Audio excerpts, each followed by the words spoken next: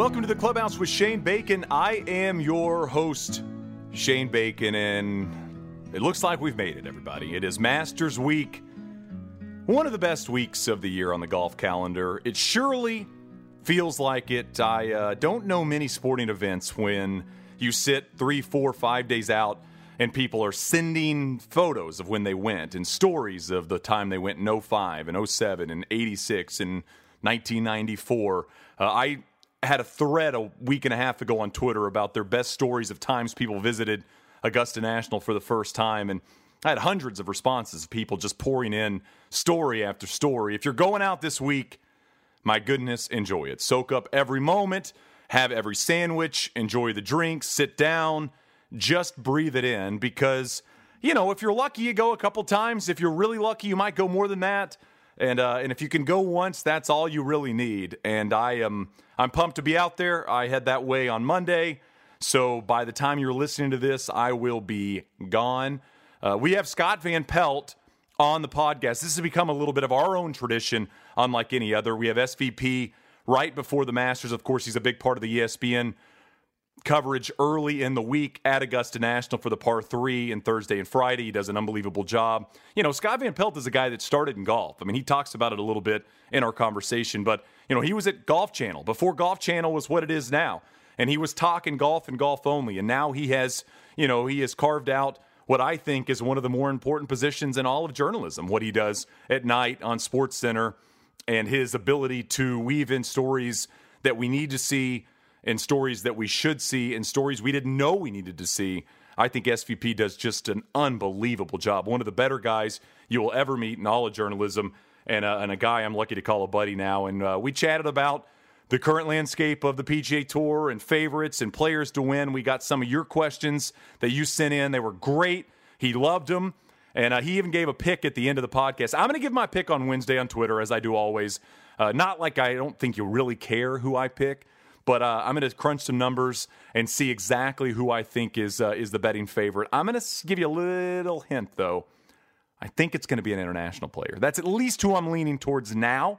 We will see on Wednesday. Of course, this Clubhouse podcast and all of the Clubhouse podcasts you listen to are brought to you by Titleist and the Vokey Design SM7 wedges. They're designed by master craftsmen and another one of the great men in golf, Bob Vokey. To improve your wedge play, SM7 innovations provide the best performance in distance control, shot versatility, and maximum spin. That's a good thing.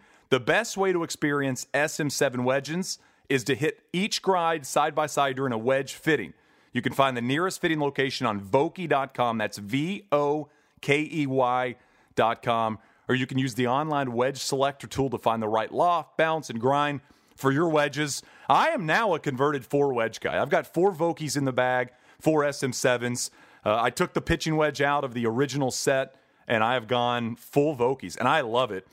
I was a little nervous early on that maybe the Vokey wedge wouldn't go as far as the wedge that you get with your traditional set of irons. That's not the case, and I'll tell you, I feel like it's forced me to hit softer wedge shots, if that makes sense, not always to go full bore with 3 wedges. I mean, you can play with 3 wedges, of course, but personally, I went to 4 wedges. I love them. The Vokeys are great. He's a great guy. Make sure you check all the grinds out. Just like I said, go to Vokey.com or go to a wedge fitting. It is absolutely worth it. I feel like wedges are the clubs we don't change enough.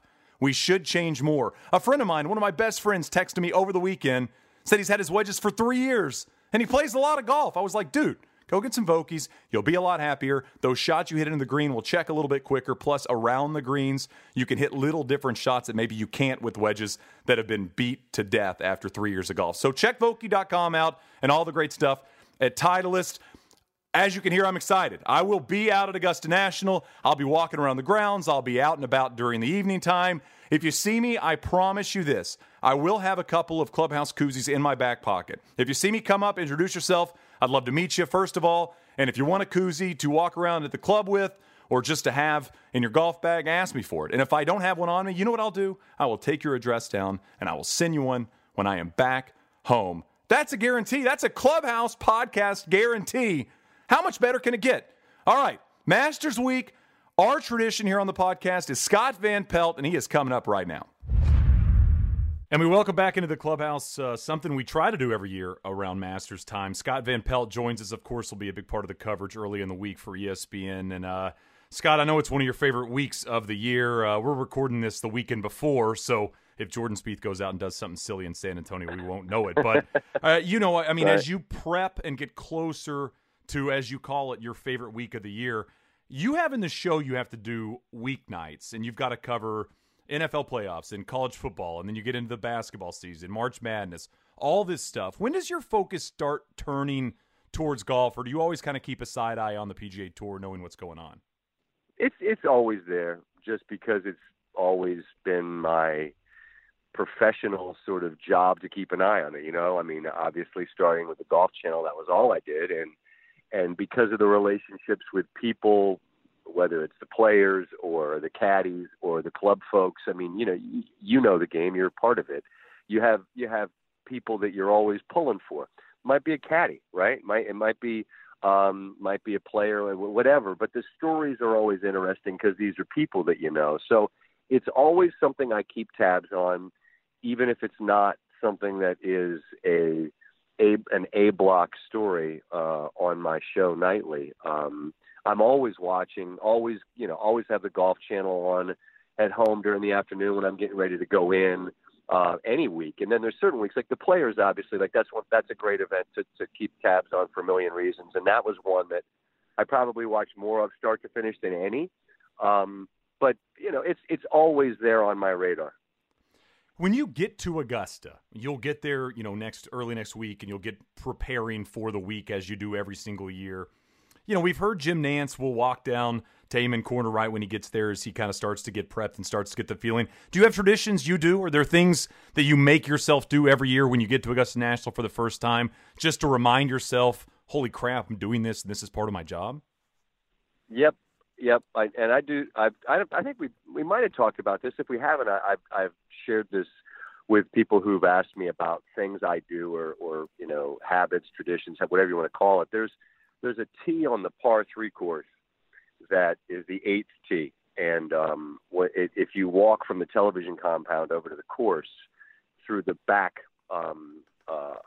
up past 9 on the par 3 course, the 8th tee is right there.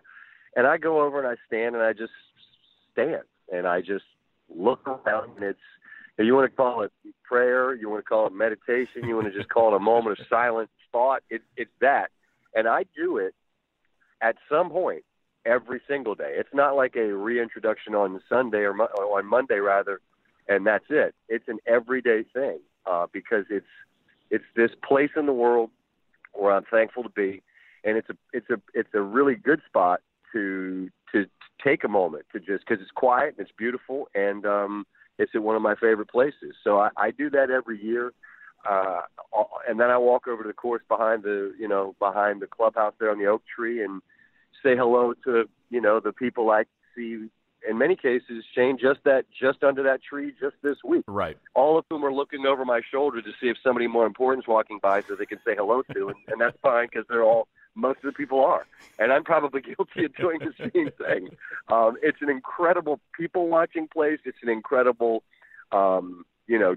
just a landmark to tell people, hey, I'll meet you at the oak tree. And, even if you're late, there's a good chance that the person you're supposed to meet is still there visiting with somebody or catching up. So all of those things are part of pretty much the daily ritual of being there.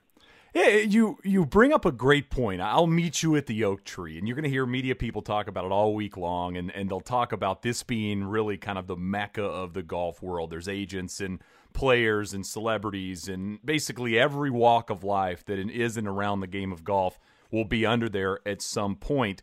And one of the unique things about the Masters, and I know people know this, and maybe some don't, is the fact that you can't have your cell phone. I mean, I think you may be able to because, if you have somebody text you and go, we need you back in studio in 4 minutes, then that's probably an important thing to be told. But when you say I'll be there at 3 o'clock, you got to be there at 3 o'clock. And I got to bring my sister out to the Masters a couple of years ago, and she drove down from Charleston, and the timing and the meeting, it brings you back. I mean, it takes you back to a time where you couldn't just text and say I'm stuck in traffic when you weren't stuck in traffic. And it's one of the unique parts of the Masters that I feel like people don't discuss a lot. No, and it does reacquaint us with the idea that 3 o'clock meant 3 o'clock, and how we ever did anything without the ability to have the cell phone in our back pocket is try to explain that to.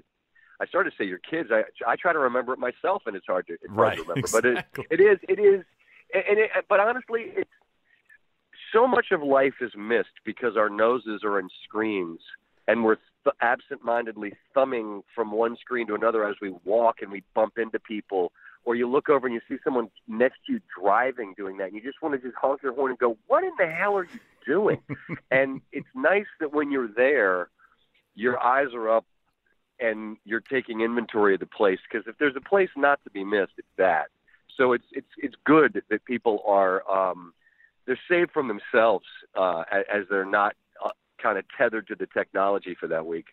Yeah, this is an off-Masters topic to ask you, but you're connected in the world because you have to be. I mean, you have to be on social media paying attention to sports because you're prepping for the night show. You have to be around this all the time. I get that same anxiety a lot because I feel like there's times where I just don't want to be around the phone. Do you have protocol you follow daily, weekly, where you go, I'm not going to use the phone on said day, said moment, and you just take a moment to get away from it? No, I don't have that. I don't have that kind of discipline. I wish I did. And I was waiting for something really amazing, Bob, from you, and then there you go. Well, I mean, I just don't. I understand. I'm guilty of it, and even as I recognize these behaviors in other people that I find detestable, and then I realize, hey, I'm looking in the mirror. But I mean, there's a fascinating story. I want to say it was in the New York Times. It was about like breaking up with your cell phone. It was this whole deal, all these layered explanations of things to do, and if you recognize these behaviors, it's sort of indicative of like a toxic relationship with it. And I'm thinking every one of them was me. So long answer to a short question, no. But when I'm there, I need to be where I need to be, and I make sure I'm there when I need to be there. And short of that, I'm pretty busy. So it's not like I'm sort of flipping through Twitter or whatever else. I mean, as long as I know my kids and my wife are good at home and I check in with them, other than that, I basically just need to know who's leading and what time's our first hit. You know what I mean? Absolutely. I mean, and that's where you are at that time. That's the time when you're not looking at the phone, when you got to be on cam. Last year, I was listening to our podcast last year, and of course, it was a completely different approach to the Masters. We had this defined character that was undefined in Tiger Woods. I mean, he was a guy coming in that had played some golf, and we'd seen some good stuff from him. We didn't exactly know what to expect at a major championship at Augusta National. That's completely different this year. He's coming in playing good. I wouldn't say he's playing great. I wouldn't say he's playing bad. He's been solid. I've been looking back over the career of Tiger at Augusta, and it's crazy to think the last win was in 2005. Does this golf course still fit Tiger Woods, do you feel like, in its iteration today at 7,500 yards and forcing guys to continue to beat driver around this golf course? Maybe. And the reason I don't have a yes or no is because I don't know. And it's to say no feels dumb to me because he's still figured it out 4 times, right? And was it the same then? Obviously not. But the things that the question that you ask really would apply to any golf course that he's on, and that's, can he drive it well enough to compete? Because it's a second shot golf course, which means your first shot needs to be somewhere where you have a reasonable second shot. So, you look at someone who, and I'm sure we'll get to the topic of Rory, you look at a guy like that who pulls the driver out and has absolute confidence in it for good reason. And he's going to hammer it all day long. And with Tiger, like if there's a prop bet to hit the fairway in the first, I'm betting everything I have that he doesn't, right? Because he just never does. And he never did what he won. And he never did what he won. Right. But to say, Shane, like that it doesn't fit him because it's been so long, I think it just feels ridiculous because of who we're talking about. But it also, if it were anyone else 14 years after the fact, it would feel ridiculous that we would say it's ridiculous. You know what I'm saying? Absolutely. Like last year to me, and you're right, a year ago we didn't know this. Even though I had been told by those that had played, rounds with him, look, he can do it. He's going to win. And it was like, wow, really? And then as it turned out, he did, and he had a lead on the back nine of the Open, and he was right there in St. Louis at Bellerive. I mean, you're talking about back-to-back majors where he was in the mix and very solidly in the mix. So that was more than I would have believed. And to think that he couldn't be very solidly in the mix at Augusta, I wouldn't say that. It's just been a long time since he's won there. And so it's hard to remind yourself of what it feels like when he's in the lead there or in contention there. Because Bellerive, Carnoustie, cool. Augusta, totally different thing. Absolutely. And it brings up, to me, the Ernie Els quotes this year about the Masters and how he kind of just poured everything out about the golf course. And this is a guy that nearly won multiple Masters. I do wonder if this golf course, I wonder if more than any golf course in the world, it's right out in front of you. There's not out of bounds really anywhere on the property. There's water. You see it. There's not a lot of tricks. I wonder if the longer you go here to these types of players, Tiger, of course, being in a different category, but an Ernie Els who thinks, how can I not dominate this place? How do I not win? I wonder if a little bit of that bleeds into Tiger when he thinks back. I was looking, in 2005, I was a junior in college. I mean, that's a long time ago, Scott. That's crazy to think of how long ago it was when he won at the Masters. Yet when we get here every year, you think, well, he knows this golf course. He knows every bump on the grounds. He does. But see, that's the thing about this that I love. The reason, one of the many reasons, let me start that again, that I love this event is because there are so many people who show up with, it's like Augusta National is the most beautiful woman in the world because everyone is in love with her. Everyone's in love, and everyone thinks they know her best, right? Phil Mickelson feels the exact same way. Absolutely. The exact same way. He has the same level of love, the same passion, the same understanding, the same knowledge, and with good reason, he's figured it out too on 3 different occasions. Tiger's done it one more. But, you think Justin Rose doesn't feel the same way? You think Rory McIlroy doesn't feel the same way? I could keep going. There are so many players who, Rory's got 5 straight top 10s. Justin Rose only finishes in the top 10, or so it feels. Last year he was just on the outside, but he's been runner-up twice. So the list of players who show up believing that they know that they know it, that they love it, and that some part of them isn't owed it, but it's almost like their cosmic fate to do it. And Ernie's the perfect example. He's on the list with Greg Norman and Tom Weiskopf, and we could keep going. David Duval, of players who, when they were in their prime, we were absolutely certain would win the Masters, and they never did. So that's what's amazing to me is that how long the list is of people who, if they did, you'd think it's entirely appropriate, and yet if they don't, when their chance is there, maybe a guy like Danny Willett, who only gets one chance, grabs it, or Charles Schwartzel, who gets one chance, grabs it. That's what makes the Masters to me. That element is just so intoxicating. Is that every great player thinks he can. Most of them have a reason to validate that feeling, and yet it doesn't always happen. And why? Well, I don't know, man. Sometimes maybe a guy makes a putt, or maybe you miss one, or you fan one, or whatever. And yet you come back next year, every bit is in love. You don't ever feel scorned. Like Ernie's his heart was broken there, but he never fell out of love. You know what I mean? Absolutely. I mean, I was rewatching. This is a dorky admission. I'm just going to let you know this. I was rewatching 2016 a couple of nights ago, and we all remember the Spieth shot at 12. I'd completely forgot that Danny Willett hit a tee shot on 12 that could have easily taken a bounce right and gone in the water. I mean, I vaguely remember the birdies that Danny Willett made that round. I know he hit a great shot on 16. I know he had that great crazy birdie at 1. But that shot was a foot, was 6 inches from kicking straight right and going in the water. Famously, Fred Couples did the same thing.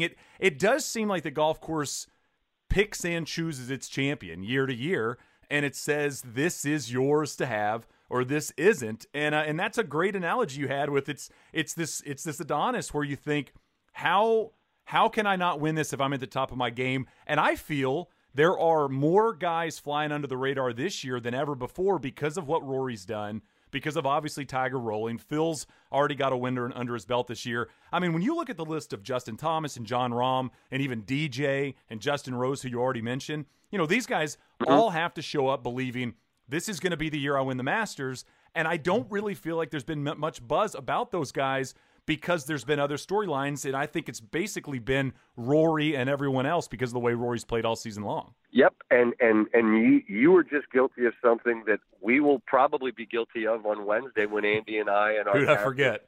Billions.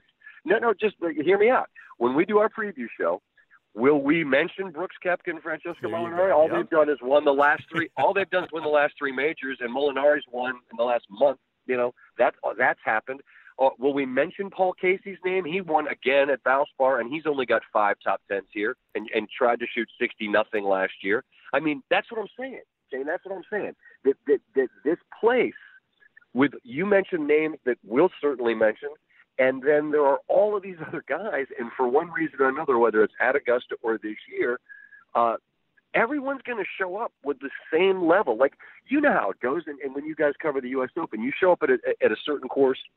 Maybe you show up at Shinnecock last year, and there's certain guys you go, man, player A doesn't drive it well enough. This guy not clever enough around the greens. You discount a certain percentage. In some cases, a pretty significant percentage. At Augusta, you're not really discounting anybody because everyone shows up with enough enthusiasm and hope that, and maybe a little bit of form here, or maybe a little bit of form this year, or maybe both, that the list at the top is so friggin' crowded. It's like the line. It's like you go to that exclusive club and there's the regular line and then there's the VIP line, but then there's a zillion people that are superstars at the VIP line. Like, not everybody gets to get in, man. Hold on. Like, you're gonna have to wait, and then everyone's pissed off.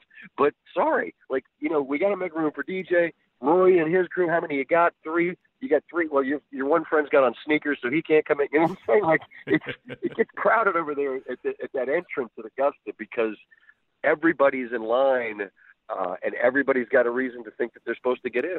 Yeah, it's like Zone 3 on American Airlines. Just everybody stands up. Nobody's Zone 3. Nobody has ever been Zone 3 ever, but they all stand up trying to get in. I will say the one thing we can bank on is I think Charlie Hoffman will probably open with 65.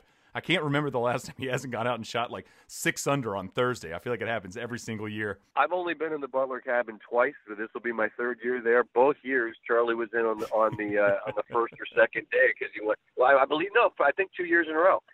Charlie was in there on the first round, which, and that's the other thing, as we know. Even though it's the smallest field, 86 I think it is right now or something like that, which I wish it were bigger. I wish there were 100. Could you go a little deeper in the world golf rankings and not worry about who's being, allowed in? Yeah, certainly. But it's still, it's intimate, it's small. A name that probably isn't said on the Golf Channel's air or on our air leading up to the event has a great chance of being someone that goes out and shoots 67 and has the first round lead. Wanted to take a quick break from Scott to let you know that hiring used to be hard. Multiple job sites, stacks of resumes, a confusing review process. But today, hiring can be easy, and you only have to go to one place to get it done. That's ZipRecruiter.com/clubhouse. ZipRecruiter sends your job to over 100 of the web's leading job boards, but they don't stop there. With their powerful matching technology, ZipRecruiter scans thousands of resumes to find people with the right experience and invites them to apply to your job. As applications come in, ZipRecruiter analyzes each one and spotlights the top candidates so you never miss a great match. And ZipRecruiter is so effective that, get this, 4 out of 5 of employers who post on ZipRecruiter get a quality candidate through the site within the first day. 4 out of 5, one day. I wish my golf odds were that good. I wish I hit that many greens. Right now, my listeners can try ZipRecruiter for free at this exclusive web address, ZipRecruiter.com/clubhouse. That's ZipRecruiter.com/clubhouse. CLUBHOUSE. You can spell clubhouse. I have confidence in you. ZipRecruiter.com/clubhouse. ZipRecruiter, the smartest way to hire. All right, let's get back to SVP. So we talked a little about Rory. And I feel like this year his approach, and it's not just been us guessing this, he has done this. His approach has been different. He changed his schedule up. He's talked a lot about the way he thinks about golf now compared to how he used to think. I thought you did a great job interviewing him after the Players when he jumped on your show, and I love the conversation, and I just love listening to Rory McIlroy talk about golf and talk about life. He's one of the most introspective players we've ever had in the game at just 29 years old. And this is one of those lines that it's going to be said a lot, I feel like, Masters Week, and we're going to say it. Is this his best chance? And I say that because how can you come in better form? And is that a good thing or a bad thing for Rory McIlroy, considering how much pressure he already puts on himself at the Masters? Well, yes, it certainly feels like it's as good a chance as he's likely to have. And I enjoyed the conversation we had with him. And then that night I went home after doing SportsCenter and Live From was on, which I'd like to say here what I always tell my friends there. I love that show. I think Rich and Brandel and David and Frank do such a good job. They've got such a great dynamic and different personalities. And they had Rory on, and they must have had him for 20 minutes. And Rory is just doing what Rory does. He's telling you, I don't want to say bearing his soul because that makes it sound so much more serious than it is. He's just talking like a human being about golf and what it represents in his world and what it doesn't, and the comfort that he has with who he is, and the fact that, honestly, yes, it was important for him to play that Sunday the way he did on that course against that field. So every year he'll arrive having to answer questions about this for the Slam, which is a real heavy weight because, as we've already established, everybody else is just as geeked up to be there as you are. But he comes in as confident as he can be with his driver, which puts him in great position theoretically off the tee to attack at this second shot course. His life is good. He's sorted. He's in order. And having said all those things, it doesn't mean It doesn't mean that this is his year. I think it just means that all of the other possible obstacles or reasons to discount him are null and void. It'll be just a matter of, does he play well enough? Does he make the right putt at the right time? Does he, you know what I'm saying? Does he take on a shot? Is it a green light and he takes it and he makes it work? And if he does all those things, could he win? And could he have one of those weeks where it gets spooky and he goes low and goes crazy like Congressional? Sure. Because when he gets it going, you know, him and DJ are the two guys that I feel like can run away from people more than anyone else. So yes, to the question, is it his best chance? Yes, is his life in order? Yes, yes, yes. Does it mean Sunday he's in there with, you know, Jim and the chairman? Not necessarily, man. There's just so many, as we know, there's just so many variables that have to be, you know, sorted. But he's clearly in a great place, and just watching him dissect the golf course at the Players was fun when he wobbled, but then when he got his feet back beneath him, because that Sunday was obviously going to be difficult.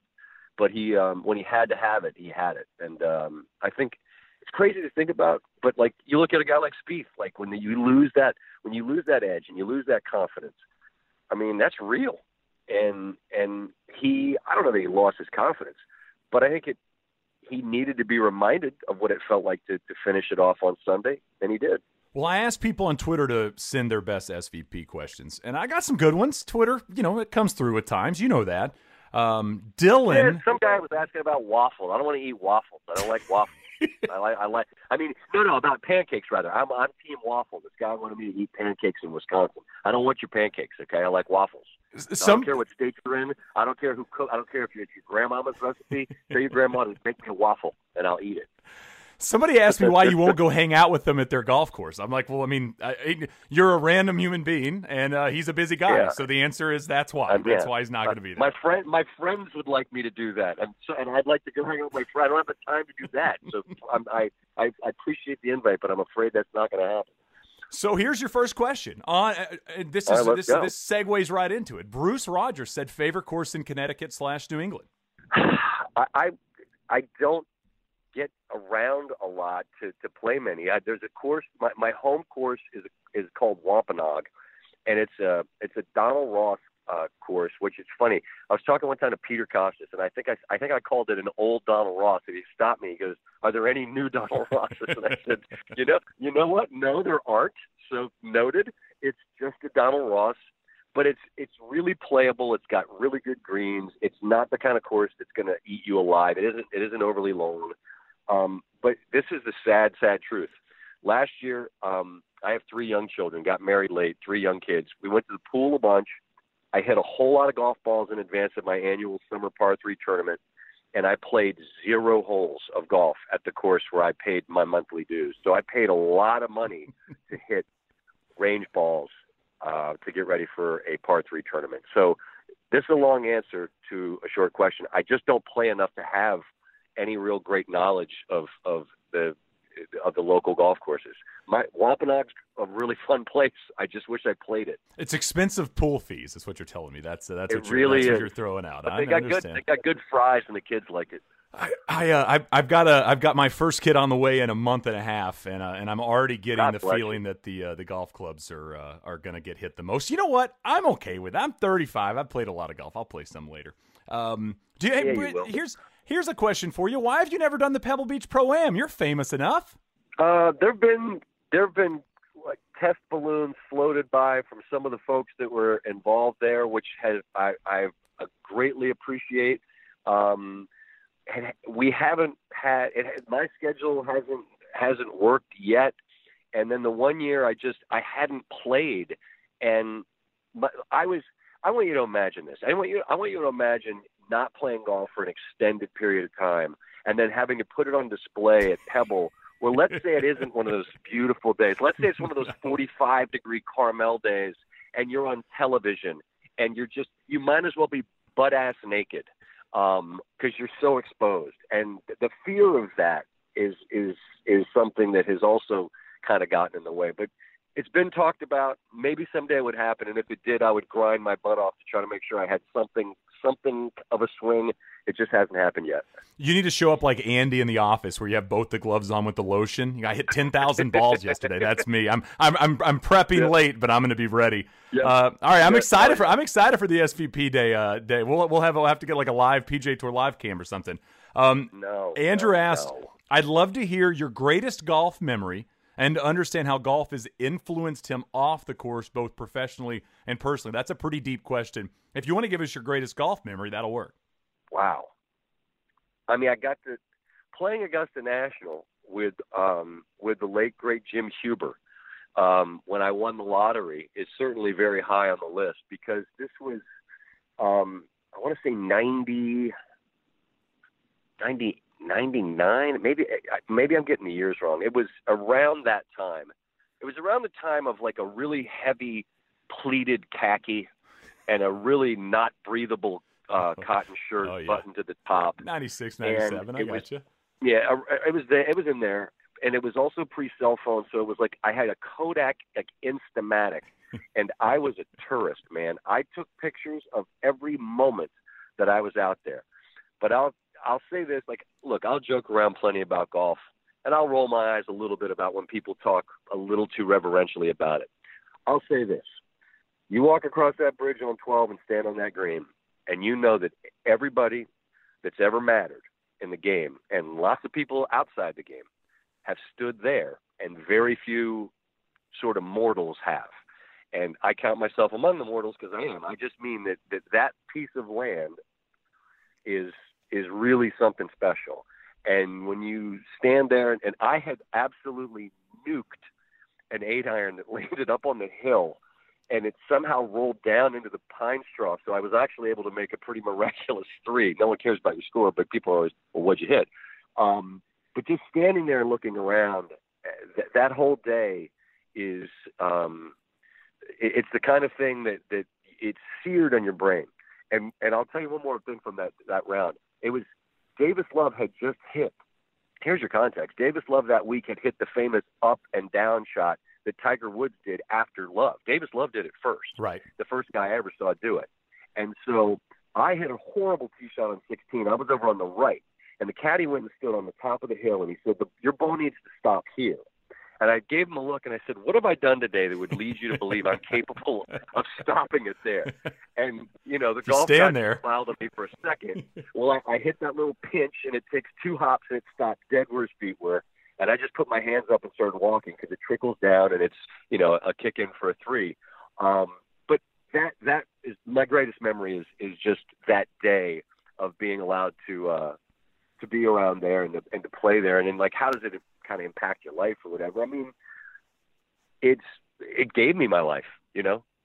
I went to the Golf Channel as a guy that had never been on television as a production assistant. I got on TV because I met a guy named Tiger Woods, and he and I had a great professional relationship. So, I mean, how has the game influenced my life? It gave me my life. My entire existence is because I got to be at a fledgling network that became what it's become and get to do what I did. So, and I don't say that lightly. Like, I mean every bit of that. The game gave me my life. It's pretty good. That's great. I love that. I also love one of my favorite golf things from golf people, and it's everybody. We all have this, is you can remember shots from the 90s. My mom used to make fun of my dad and I when we would drive home from a golf tournament. We would be talking about every shot from every day of the tournament, and she'd always go, how do y'all remember that? And it's just, they're seared. Well, they can't get out of there. Of course. I mean, there's more. I mean, I hit a 5-wood from the pine straw on 15. I mean, like, the good shots that I hit were spectacular. Mostly they were horrible. But the good ones, like the one on 16, and I mean, that was a long time ago. But you know, Jim Huber was one of the kindest, gentlest, most talented souls in our business, who unfortunately we lost. But he was part of the group that day, and he was just he didn't make fun of people much, but he made fun of me just because I couldn't stop taking pictures of what, you know. I didn't want to forget it. You know what I mean? I just didn't want to let the day get away from me. And of course, you know, they're in my mind. Like, I can close my eyes as I'm talking to you right now, and I can see, you know, the shots and the moments, and it was, you know, as good as you think it would be. It's better than that. Better in-booth snack, Dylan asks. The biscuits at the Open, or he says pimento. We know you're not a pimento person. I'll just say any of the sandwiches at Augusta National. Chicken sandwiches at Augusta are pretty good, but the digestive, which, for those that aren't familiar, the best way to describe a digestive, what it is a cookie, kind of like a Biscoff cookie on an airplane. It's got that same consistency and that same sort of sweetness. And when you do like 14 consecutive hours of the Open Championship, you can wreck a sleeve of digestives, like by accident, you know? You don't set out to eat that many, but then, like, you've watched the morning wave and the afternoon wave, and you realize, oh, crap, I've eaten an entire thing of digestives. 14 down. I'm ready for more. It seems like you're leaning to. It seems like that's what you're leaning towards, possibly. We're gonna have to get you shipped some for Open viewing this year. Digestives. That's the answer. That's okay. What you want. All right. Dan said you raved about his guy Taco Fall, the tall dude from UCF. He said, who's a golfer that he thinks is as good of a story as the big man in the Masters field this year? Now it's got to be an impossible answer. Well, so for the backstory on Taco Fall was he was a young man who he's 7'6". I mean, well, now people probably are familiar with the story because he was the guy that almost helped UCF beat Duke, and they were a roll away from winning it. And he's from Africa, and he's a brilliant kid who had like a 4.0 in high school, but his acceptance into college was being held up because he had gone to so many different schools that were like kind of basketball factories. So they like red flagged his grades. He actually was majoring in engineering, speaks like 5 languages. He's a brilliant kid and a wonderful kid. And so I took up his cause because I'm like, hey, NCAA, you got the wrong dude. Let him in school. Thankfully, this was 4 years ago. He got in, and it almost ended with an incredible story of beating Duke. But I think still the story of he and his team became well known because of how close they came. So who's the same as that in the Masters field? He beats the hell out of me, man. Like, give me somebody off the radar that you could root for, or somebody who's overcome something. I guess. I mean, I don't know that there are. There aren't enough. It's like the U.S. Opens where you could find those stories, exactly right? Or the right. Open Championship. Some qualifier that the guy's like a blacksmith and he played with his granddad's mashy niblick or something. Like, that's where you're going to find a Taco Fall story. There aren't as many of those to find in a very small and elite field at Augusta. Yeah, Afa Barnrat's obsession with Air Force One isn't exactly going to land on the list. I don't think that's what it's going to be. What's the funniest thing? Paul said, "What's the funniest thing you've seen or experienced at the Masters?" This is so inside the Beltway, but I'll tell you. When we used to be over at the Augusta Country Club taping our segments at night. And this is funny because it was so long ago from a technology standpoint that, like, now things are like they're done on computers and it's done and it's over. Like, you don't have to tape and it's just the process is so streamlined. It used to be a much more kind of laborious task, and it would take forever. And we'd be over at the Augusta Country Club, and Andy North and I would be waiting to do stuff, and we'd get punchy because we'd been at it all day. And there were these books on the set, and the books are actual books, and they were like, I don't know what they are. They're like 18th century literature, and it's kind of pretentious sort of English prose about who knows what. And for whatever reason, one of the nights I took down the book and began reading in this very affected, sort of pompous British accent, which turned into like these nightly readings. And I would do them when I got the sense that the crew was we were all collectively done. Right.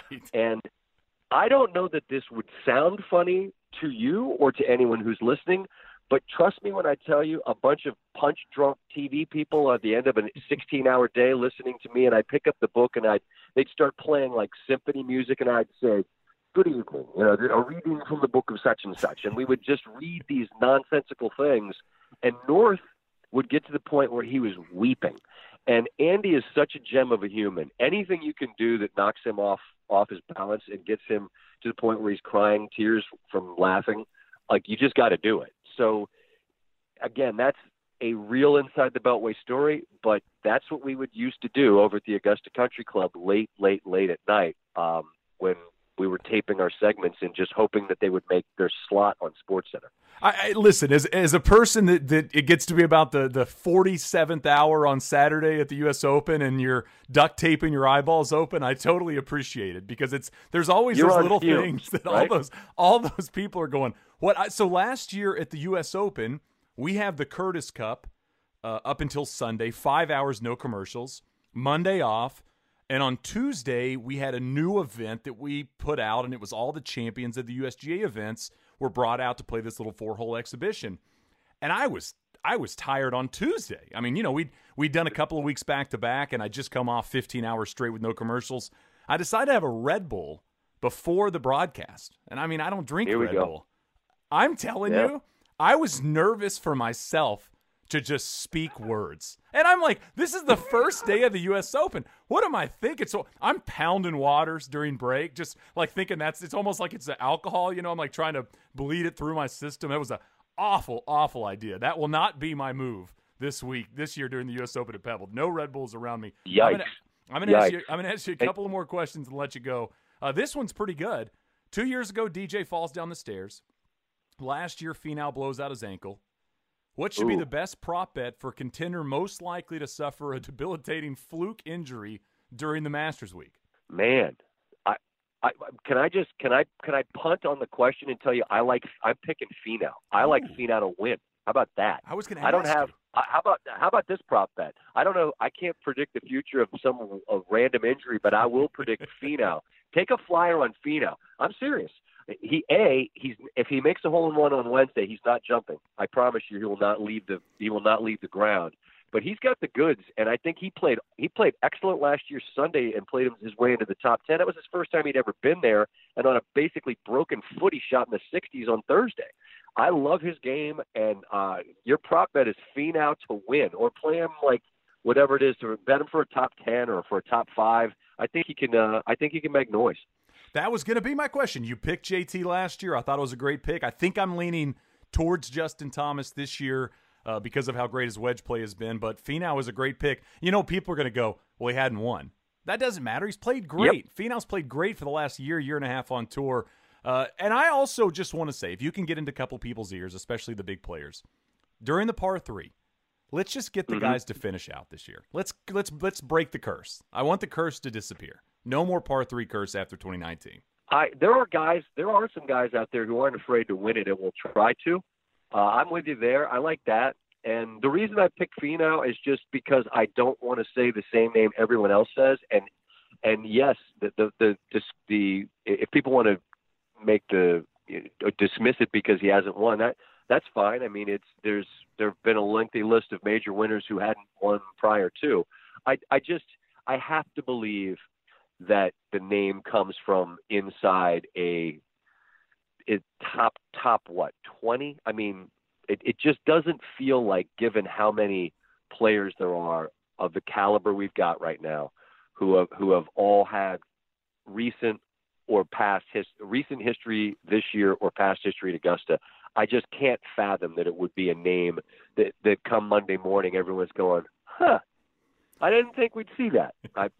So Pheanotomy's just enough off the main stage where I feel like maybe no one else will say it.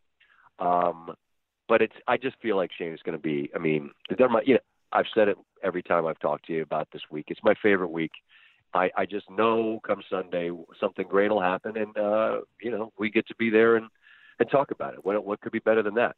Don't drink any Red Bull. That's no more, never again. I appreciate it, SVP. I always enjoy having you on. People love it. It's going to be a great week, as you said. It seems to be trending toward a great Masters. I feel like all the last few major championships have been awesome, and if Spieth gets in the hunt again, I'd be surprised. If Rory wins this, it'll be great. If we see anything from Tiger and Phil, the storyline's continue. Have a great week. Enjoy it, and we will catch up with you soon. I look forward to it, man, and you keep doing your thing. I've told you this, on air, off air. You're so good at this, and I just enjoy how you do what you do. So never change. Just keep being you, and that's enough. So I appreciate you having me on, and I hope we do it again. Thanks, buddy. I appreciate it. You got it. It looks like a miracle. It's in the hole. It's in the hole. A big thanks again to Scott Van Pelt, who is just always a treat to have on the podcast. One of my favorite of the year. I love chatting with him. I love talking Masters. And he is, like I said, to start the show, one of the great guys in the business across all platforms. And I think there are plenty of people that would agree with me. A big thanks to ZipRecruiter. Make sure you check out that exclusive web address, ZipRecruiter.com/clubhouse. And a big thanks to Titleist, of course, and the new Vokey wedges. Do me a favor, get some new wedges. If it's your birthday coming up, ask for new wedges. We got Father's Day coming up, fast approaching. New wedges. Hey, I need a new lob wedge. I'm going to get a new Vokey. I'm going to go check out all the grinds. I'm going to improve my golf game. All of those things sound great. If you're out at Augusta, come say hi if you see me. If you're around the town, don't hesitate to say what's up. I might even buy you a drink if you're being massively nice. It's an exciting week for everybody. It's an exciting week in sports. All the focus turns to golf, and that is really, really what we want. And major championship season is upon us. We just had the first major of the season in the A&A on the female side, and now we get the first one on the male side. It's going to be a great week. I'm excited. We will check back with you Sunday night. We'll have a reaction podcast Sunday night with our good friend Joel Klatt, so make sure you look for that after all the action wraps up. Have a great week. Soak it in. Enjoy it, and we'll be back with you on Sunday.